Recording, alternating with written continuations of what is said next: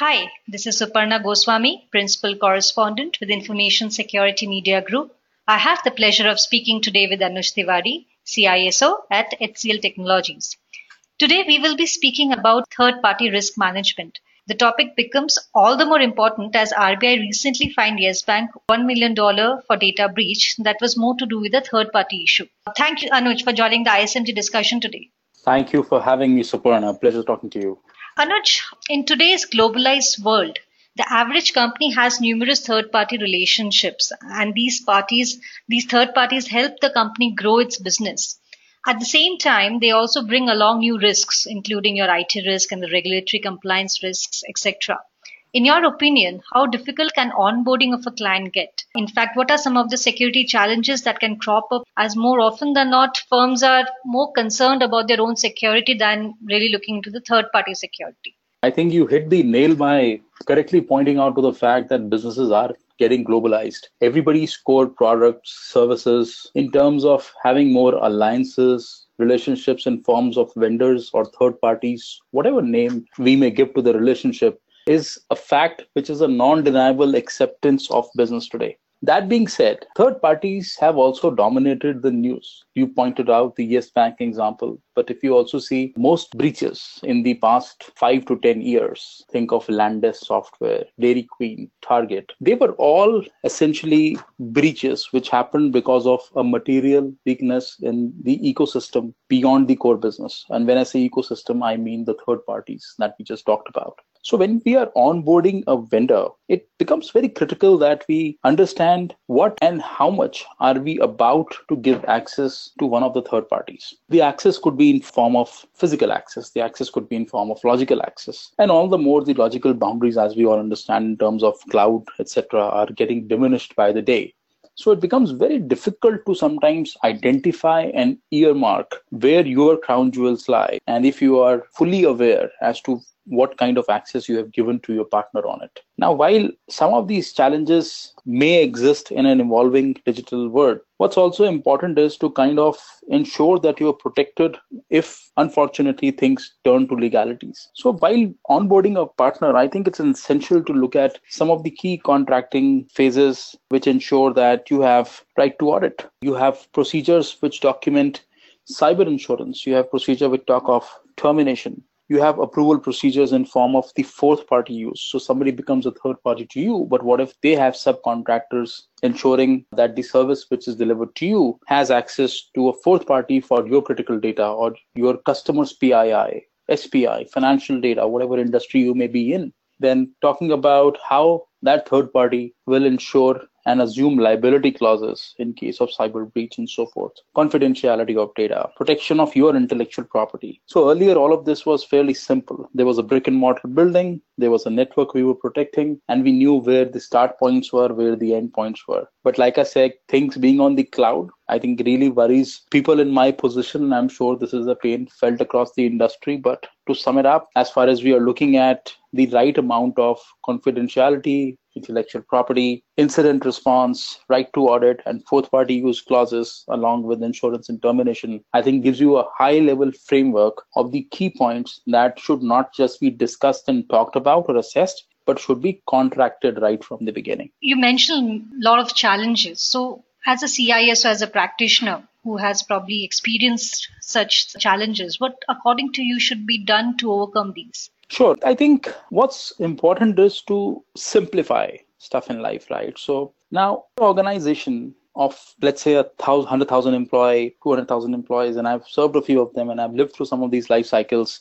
What's important is to, first of all, categorize and understand how the lay of the land is. So if you have partners which have access to your digital data, whether there are partners who only have access to your physical premises and whatnot, and if it has access to data, then what kind of data? Is that data your trade secret? Is that data your intellectual property? If you lose it, what the impact would be?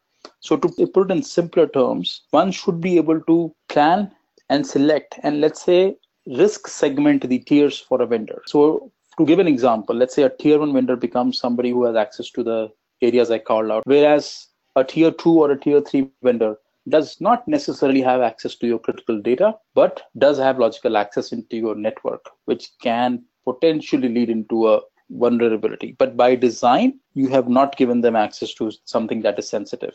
Then you got to kind of understand how this flows into the risk segmentation, to the actual contracting, which we just touched upon earlier, to the overall governance of the vendor in terms of having regular assessments and then ensuring a graceful exit. So you got to kind of adopt a framework like this, which lives through and sees through that your vendor challenges and your risk prioritizations are segmented. Okay, so it basically means not having the same risk assessment policy for everybody, but having a different one for different vendors depending upon the kind of accessibility they have to your data.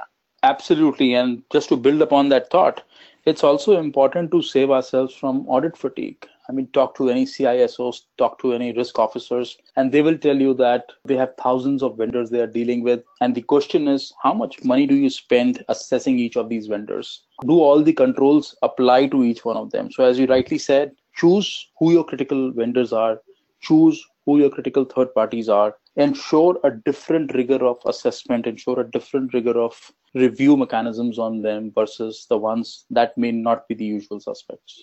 So once a client is onboarded after, a lot of research and everything, the next step is getting into a third party contract with them, as you mentioned. In your experience, what are some of the risks that one should keep in mind while framing a contract? Sure. So there are several factors that one should look at. What I refer to them as the risk dimensions. So if you look at it, risk can be posed in terms of, let's say, a geopolitical dimension.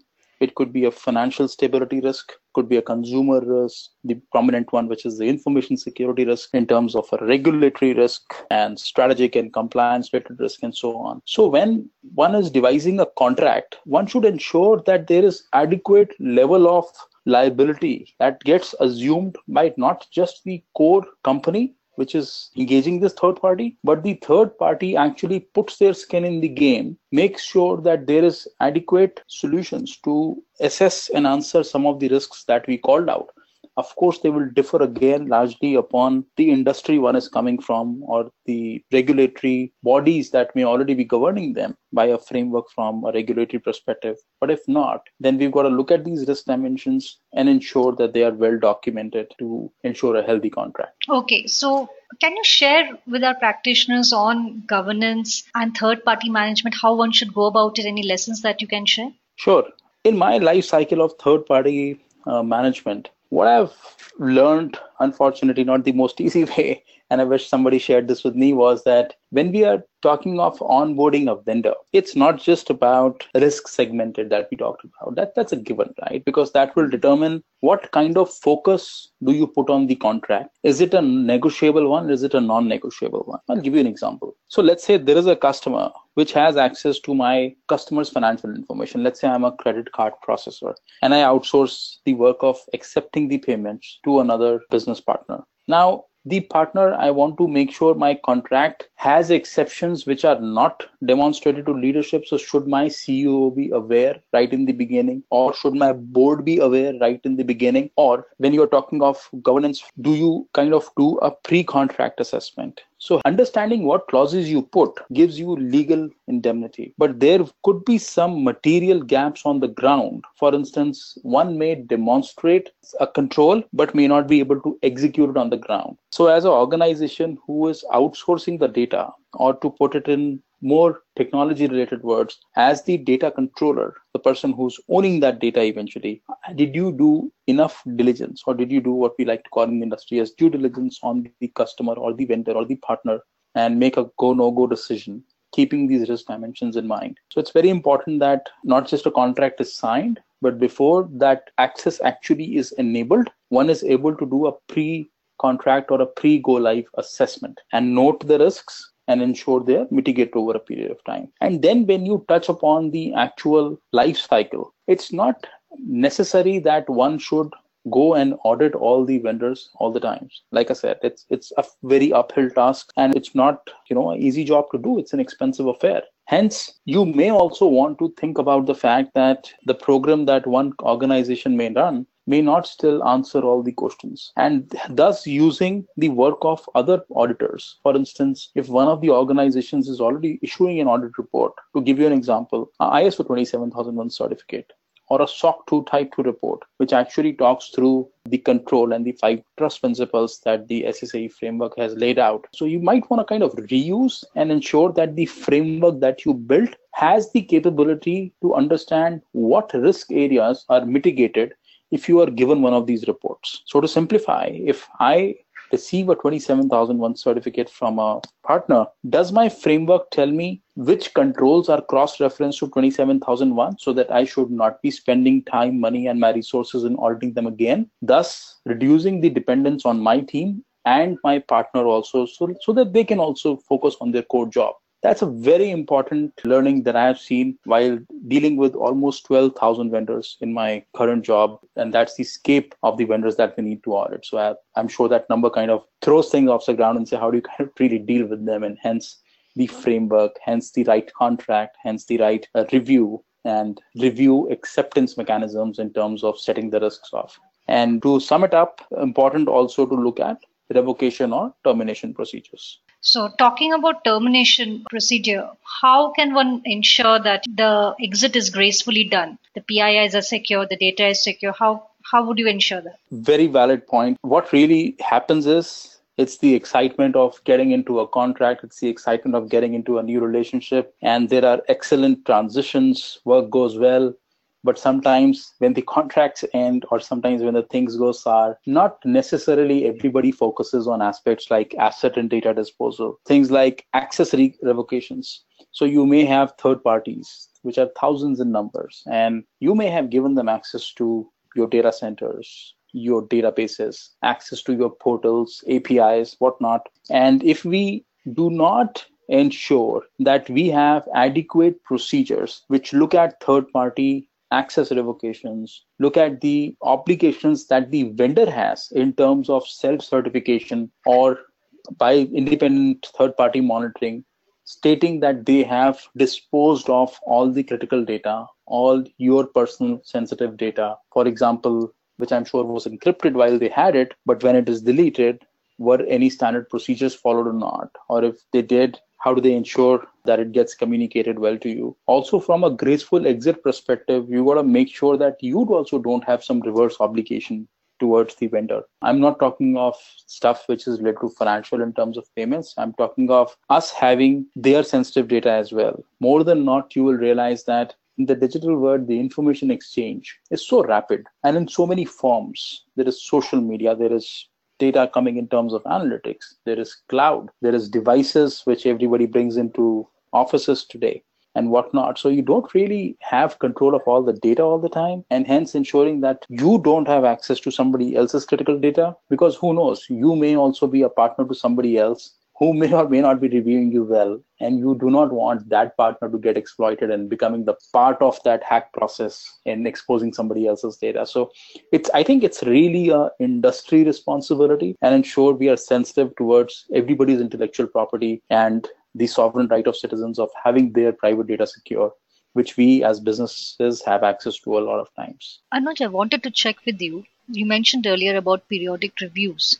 So what part does automation play in these reviews? So like I said, I gave you my own example. So let's say I hypothetically deal with about 12,000 vendors in my current ecosystems. So one, if I start to go and assess these 12,000 vendors, it is not humanly possible. We all know, but sometimes we don't necessarily apply right in the beginning, is automation. So we all know how the reviews are done. There are several standards available in the industry, but how do you make sure that whatever assessment that you want to get done is either done by you or let's say technologically enabled, so that your partner can come in and do self-assessments. Now, self-assessment gives an opportunity for the wide array of industry partners to come and declare any material vulnerabilities or exposures that may have. Now, you may retrofit those risks into your ecosystem and understand which ones do actually impact your business environment or not. So it gives you the ability to pick and choose.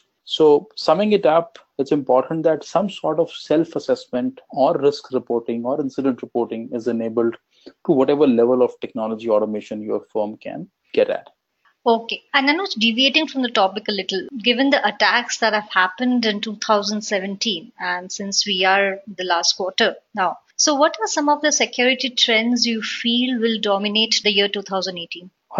2017 has been a lot of crime related industry coming up. We saw ransomware attacks, but now in the years to come, we know that the criminals are getting smarter. So what's important to do is ensure that from a security trend perspective, you are doing your threat and vulnerability management right. So ensuring that whatever you have in infrastructure, first you know what's out there, then ensure that it is mitigated properly in terms of patching, updating. Another thing that's becoming very critical, application and data security. So DevSecOps is another area where I've been talking to my industry peers. And it is something that everybody has been focusing around the application development. Now, you see, in today's world, if you see a lot of organizations are known by their applications. So if you think of Facebook, you think of the page which has the news feed, and you see that the businesses solely lie upon how their application behaves, the consumer experience it provides, the functionality it provides. Similarly, businesses are moving towards mobile apps, internet-based apps. That being said, applications have been some of the highest threat vectors. No new vulnerabilities, the basics again, but the idea is doing it correctly and the idea is to do it right. Then to kind of round this up, something that we are seeing again in the industry is around identity and access management. Identities are still continuing to be the number one dark web crime area, something that we need to really focus upon well. So going back and doing your identity and access management right is very important. And to sum it up, to talk about the new kid on the block, Internet of Things. Everybody is getting connected. And when I say everybody is getting connected, everybody has everything. Whether it's a device, whether it's a car, everything has direct connectivity over the internet today. I think we have to be very conscious of what privacy implications it has on us, what kind of data exposure it brings to us. So something that I think industry also needs to reflect upon and take care of in the year to come. Thanks, Anuj, for sharing your thoughts on third-party risk management on some of the interesting trends that will dominate 2018. Thanks, Suparna. You were listening to Anuj Tiwari for ISMG in Asia. This is Suparna Goswami. Thank you for listening.